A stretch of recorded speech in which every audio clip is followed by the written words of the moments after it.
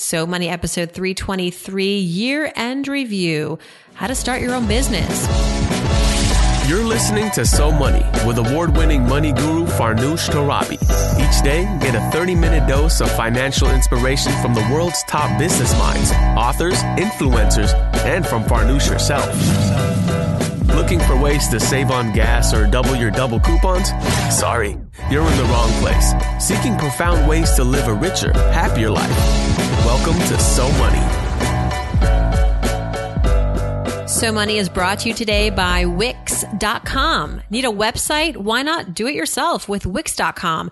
No matter what business you're in, Wix.com has something for you. Used by more than 70 million people worldwide, Wix.com makes it easy to get your website live today. You need to get the word out about your business. It all starts with a stunning website. With hundreds of designer-made customizable templates to choose from, the drag and drop editor, and even video backgrounds, there's no coding needed. You don't need to be a programmer or designer to create something beautiful. You can do it yourself with Wix.com. The site empowers business owners to create their own professional websites every day. When you're running your own business, you're bound to be busy. Too busy. Too busy worrying about your budget. Too busy scheduling appointments. Too busy to build a website for your business. And because you're too busy, it has to be easy. And that's where Wix.com comes in. With Wix, it's easy and free. Go to Wix.com to create your own website today. Welcome back to So Money, everyone. I'm your host, Farnoosh Torabi. Hope you're enjoying this year-end review as much as I have. It's nice to go back down memory lane and hear all the great insights and advice that guests have shared with us on this show all year long. Today's theme is starting your own business. I know many of you are interested in this because I've asked, what's on your 2016 agenda, financially speaking, career-wise? And many of you are interested in becoming your own boss. So this one's for you. If you've been listening to the show for a while now, you know I frequently interview entrepreneurs who've done some pretty amazing things with little, with very few resources. I often get the question on Ask Farnoosh saying, hey, I want to be an entrepreneur. I want to be my own boss. How do I come up with the idea? Just the basics, the first step. So in this episode, we're going to hear from a few people, starting with Gerard Adams. He's the co-founder of a website called Elite Daily, which he sold for $50 million. He's a self-described college dropout turned serial entrepreneur. So let's go back to the somewhat frightening moment that ended up giving him the courage to launch his own company. So did you leave college with the idea of Elite Daily, or was there something else that motivated you? What was the big idea that was going to carry you out of college and hopefully be your first venture? I really was interested. So Elite kind of came a little bit down the road. My first idea was around the stock market. I was really interested, just growing up. My father worked for Prudential. My mother worked for a supermarket, A&P. They both taught me so much. I owe a lot to them. I mean, just work ethic in general, seeing them work 6-7 days a week, nonstop to provide for me, my sisters, instilled work ethic in me at a young age, leadership. My father just instilled leadership in me as well. Seeing my mother work as much as she did, I just always wanted to, become successful so I can give back to them, take care of them. And when I was growing up, though, my father used to want me to write down what the stock was for Prudential when I got home from school. So at a very young age, the first thing that really sparked my interest was Wall Street and the stock market. So when I took that risk and jumped out of college, I really wanted to learn, how do I learn how to invest into this matrix of Wall Street, and what is the stock market? And that was the first thing that sparked my interest. So I decided to start a forum for stock traders that were also looking for a place to learn from other traders and investors within the stock market. And I saw that there was a niche where all the different chat rooms or forums that were coming at that time never had a form of credibility, never had a rating system.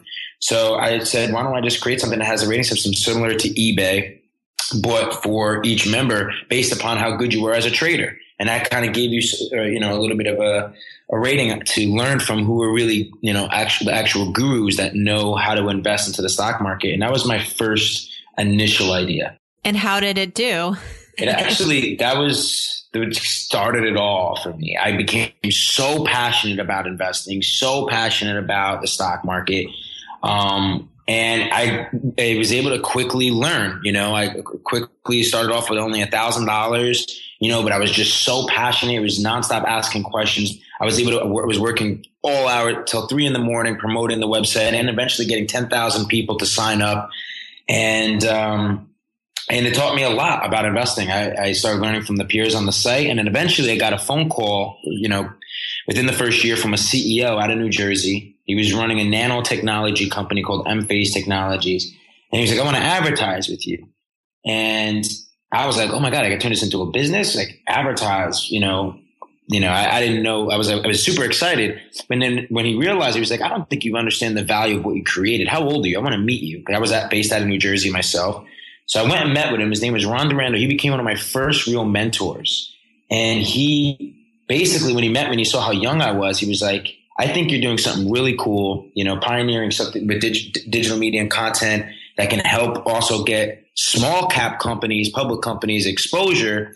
And he's like, I'm going to teach you what investor relations is. And he offered me a job. And that's when I called home. I was like, this is all working. My site's doing well. Like I just got an offer. And I actually took a position of being the director of investor relations for his company if he allowed me to build my company while being there. And that was my first experience with failure. And what happened was interesting. I ended up building his company. I was so passionate. He was actually reinventing the battery, which even till today, I'm so interested in. I'm understanding why technology is all evolving so quickly, yet we're still charging our iPhones 2 to 3 times a day. It's like, why isn't battery technology evolving as quickly? So what he was doing is he created a patented wafer using a nanotechnology to separate the electrodes and the electrolytes, which are 2 liquids that once he turned the device on and it allowed those liquids to mix through that nanostructure, he basically was creating a infinite shelf life battery known as the nano battery. And I was helping build his website, doing video marketing, writing his press releases, doing everything for him. The whole first year, he ended up getting 18,000 shareholders, which was the largest shareholder base at any small cap company. And I learned a ton being there. And eventually one day I called him up towards the end of my first year and I said, I think we should do the first ever live demonstration of the nano battery. Everybody's excited about what's going on here. So he was like, let's do it. You handle everything. So I handled, the invitation list, wrote the press releases, got PR on it. I filled up a room in New York, over 100 investment bankers, brokers, retail investors in that room. And got up there. I was super nervous, introduced the chief scientist officer, and told, everybody, that I was the one who was speaking to them on the phone, why I believed in the company. Dr. Fred Allen was the chief scientist officer. He came up and went to demonstrate this nano battery. I'm getting so nervous. He's got 2 screens up.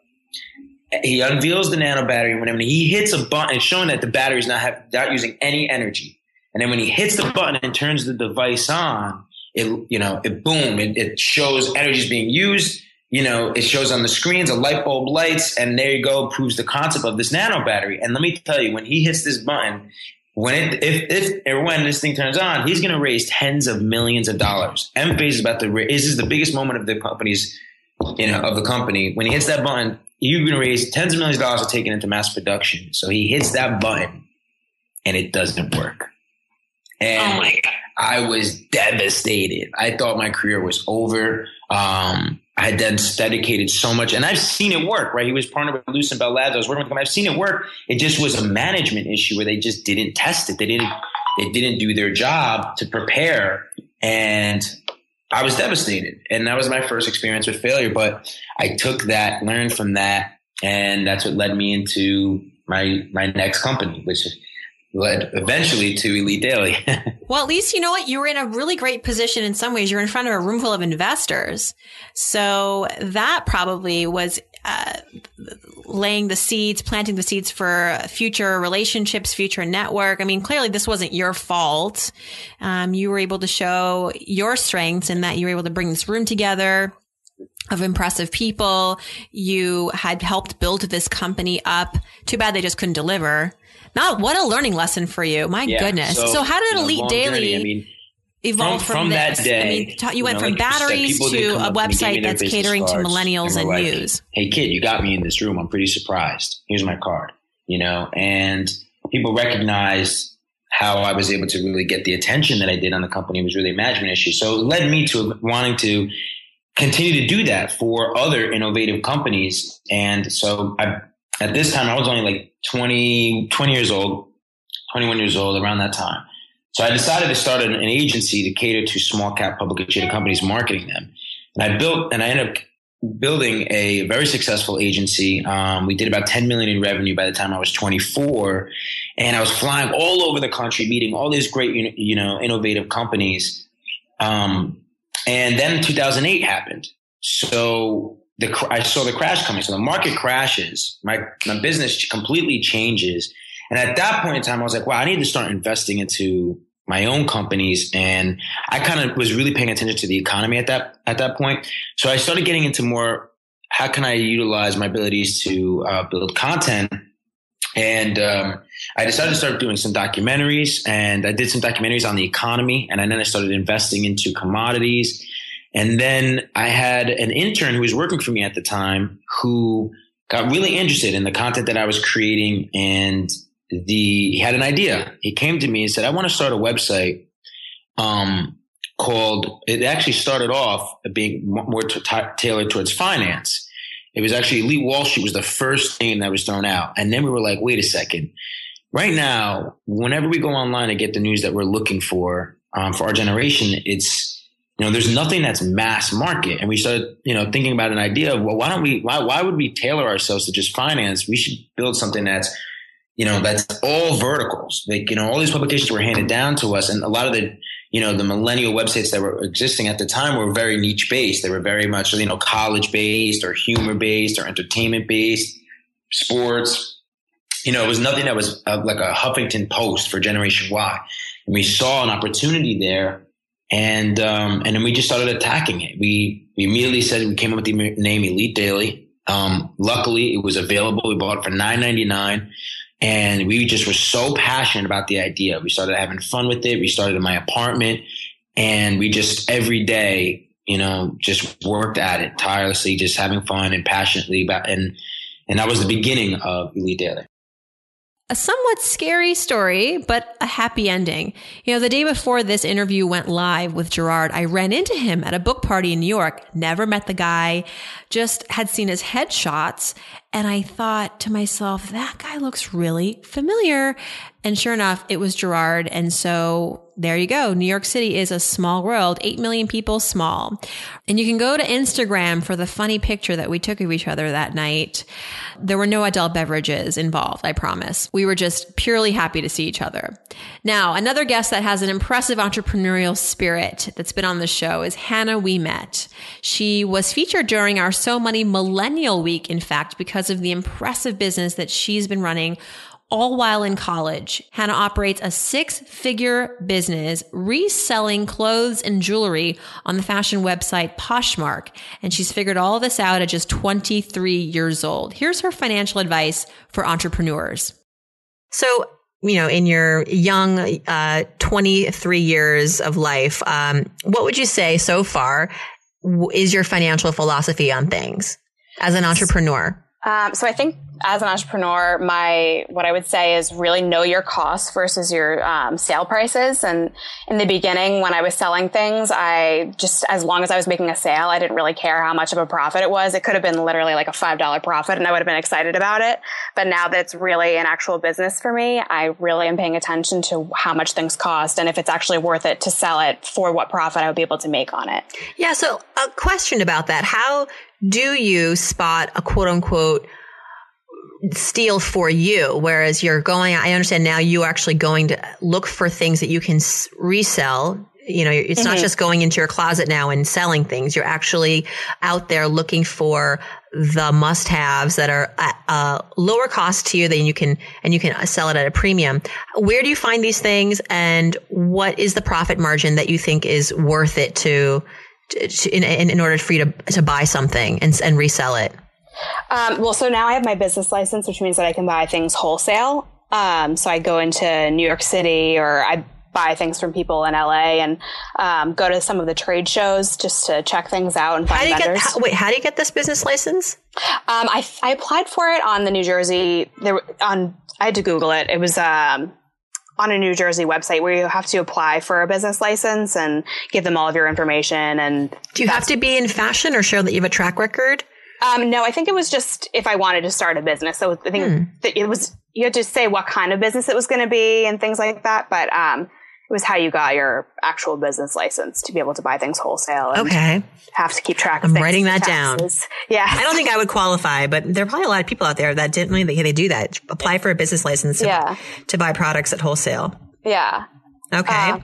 So I started only selling jewelry because I figured it would be easy. The only things that people have to pay attention for sizes are rings, but things like bracelets pretty much will fit anybody, unless you've got a certain size wrist or neck. And so, jewelry prices. So I started, really selling stuff from this one, wholesaler that I found in New York City. And so their jewelry costs between, I'd say maybe $3 to $10 for what I buy. And then my profits on things are probably between $10 and $15 each, but it's just at the volume that I'm selling them at, the profit's totally worth it for me. Gotcha. All right. So, beware of the profit margin essentially, because then when it's a business, it's like your time matters and, you don't want to just be it's no longer just the thrill of getting something sold. Right. You actually want to be making a good money. Now, what was I doing at 23? I'll tell you, not running a business. I was in grad school. I think I was interning at CNN. I was transcribing interviews, sprucing up my typing skills, and getting my boss her hourly Diet Cokes. So that was my life at 23. And I think it's so interesting to hear how entrepreneurs get their start. And Hannah, if you listen to the whole episode, she talks about how her business started from kind of a mistake. She bought this poncho that she immediately regretted and couldn't return it for some reason. So she went on Poshmark, sold it relatively quickly, and got inspired and encouraged to continue selling, and then learned what Poshmark users typically like to buy, how to describe things. And so she became this expert and clearly making tons and tons of money. Another guest I had on the show this year, we're going to transition now to our next excerpt. He won a very, very big contest. You might have heard of it. He is the winner of the very first season of The Apprentice. That's right. Bill Rancic came by So Money earlier this year and shared how winning that show changed his life. What was your number one money memory? I know you talk in your bio about having started businesses at a young age, one with like your grandmother. And so what would you say was a very pivotal financial experience for you growing up as a kid? Well, I think one of the defining moments for me was when I was in college, and me and my buddy Jerry started a small business. We were washing and waxing boats in the summers in a town called New Buffalo, Michigan.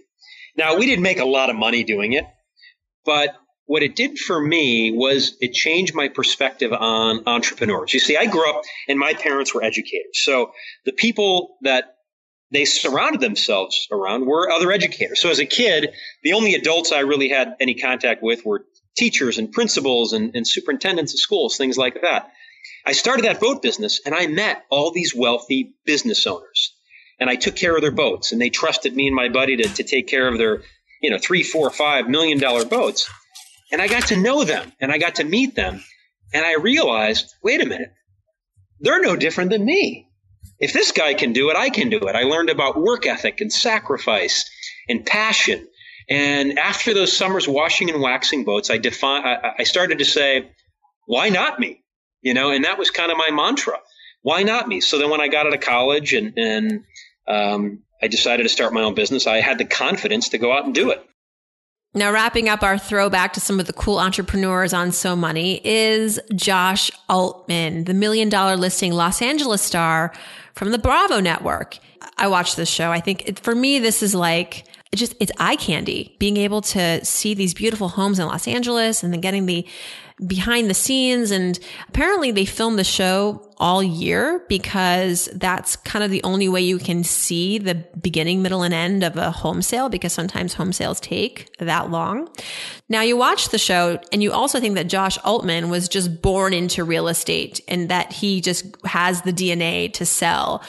But the truth is he's an extremely hard worker and he has a mentality about how he got to where he is. He shares it in his new book, It's Your Move. And he also shares it with us in the interview. Take a listen.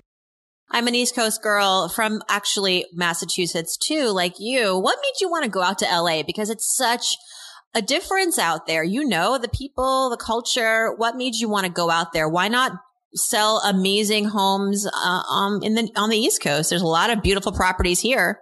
Well, for me, it was one of the reasons was because I wanted to be in business with my brother. It was a really tight family that I grew up with, and Matt was out here, and so that's why we started the Altman Brothers. And also, to be honest with you, I had lived in New York City for about a year and a half after I graduated Syracuse University, and for me, I was always drawn out here because it's beautiful, the sun, the fancy cars, the nice big mansions with the beautiful lawns. It was a lot more for me that appealed as opposed to New York City. Although I read on BostonGlobe.com, you said that the East Coast mentality is more aggressive. It's take no prisoners. And that actually was great that you were raised there, because then going out to LA, it's allowed you to be very competitive. Yeah, I totally agree with that. I love the East Coast mentality, which a lot of my friends who are in New York and Boston still have, obviously. Mm-hmm. And I always tell them, I say it's so different out here. It's a great place to come out and bring that aggressiveness. And, listen, that's kind of what helps us get to where we are today. You got to realize when I moved out to LA, I didn't know anybody. I didn't have any money. My brother and I, we lived in a fraternity house on one of our friends' couches, and we weren't even part of the fraternity. I couldn't afford a car, and I rollerbladed to the mailroom every day to make $7 an hour. So, when you watch the show, you're like, oh, he probably had it handed to him or this or that. And it's not, which is one of the reasons why I wanted to write this book, was not only to tell people my story, but also to teach people, hopefully they learn from my experiences and my mistakes as well. Working our way up and it's a little bit of what people like to say, well, you just got lucky, but it's like what I like to say, which I talk about in my book, which is talking about calculated confidence and the ready, fire, aim mentality and choosing to be lucky. There's a story that I talk about where I'm at a Starbucks and I meet a guy in line and I drive him to a house right after we're in line and I sell him a $12 million house. And a lot of people say, well, that's just lucky. That's just because you were in the right place at the right time. And the truth is you drove him to the house. Well, yeah, you know what? The truth is that I go to that same Starbucks every morning for one reason. It's not for the coffee. It's because I know the type of clientele that I'm trying to go after. And I know that all the rich people in Beverly Hills go there and all the celebrities go there. And so I'm putting myself in a situation where I choose to be lucky. It's not just random luck. I put myself in situations like that. So there are lots of stories and examples of how you can do that too in any business that you're in. And what I also like about your book is that while you are this real estate guru, it's not just for real estate entrepreneurs, that you can actually take the steps and the secrets from this book and implement it into your own professional life, whether you are an entrepreneur in real estate or elsewhere. What's one example of taking a risk with confidence, as that's part of the subtitle of your book? What's one thing that people can implement perhaps even as soon as they get off this podcast? Yeah, so there's a story that I talk about in my book, which is when I meet Tyler Perry at a gym at 7 a.m. in the morning. And I go back and forth if I'm going to talk to him. I'm a little nervous. He's, a billionaire, but obviously an ideal client for me. And I say, you know what? I'm just going to do it. I go up, I talk to him. By 10 a.m., I'm showing his house. By 4 p.m., I got an offer. By 5 p.m., we have a deal for like $11 million on his house, all in the same day. And, people in situations like that, majority of people will say, forget it. I'm not going to do it. I live by this mentality, which is this ready, fire, aim mentality, which is you got to realize when there's an opportunity in front of you, you have to capitalize on that opportunity. And if you mess up, that's okay. You just got to redirect and finish strong. And that's a perfect example of that in Calculated Confidence. Is I knew what I needed to do. I made sure that he knew what I do and that I'm very good at what I do. You believe in yourself, you trust your gut, and don't second guess yourself, and do it. And that's a lot of what I talk about in the book, and a lot of examples like that on how you too can be that way. How did you break the ice with Tyler? Well, what did you say? I told him I know where he lives, so that was a little weird. Scary. And then I said, no, I know where everybody lives. It's my job. I deal in high-end real estate. This is what I do. I know your house is a beautiful house. I have lots of clients. I would love to see it. Is there any chance you'd be thinking of selling for the right price? But it wasn't just saying it. It was saying it with confidence and then allowing him to understand that I'm just not some random fan at the gym who's coming up to him that I mean business. Talk about chutzpah, right? That's Josh Altman. You don't become successful without taking chances, even when you're at the gym. Gotta love that. And that's our wrap, everyone. If you have plans to start a business in 2016, you're going to want to stay here with this podcast, with this show. We have some fascinating entrepreneurs lined up in the new year, including fashion mogul Rebecca Minkoff. And remember, you can grab the full episodes and all the transcripts for these excerpts at SoMoneyPodcast.com. And while you're there, click on Ask Farnoosh and send me your question for the Friday episodes. Thanks so much for tuning in, everyone. Hope your day is so money.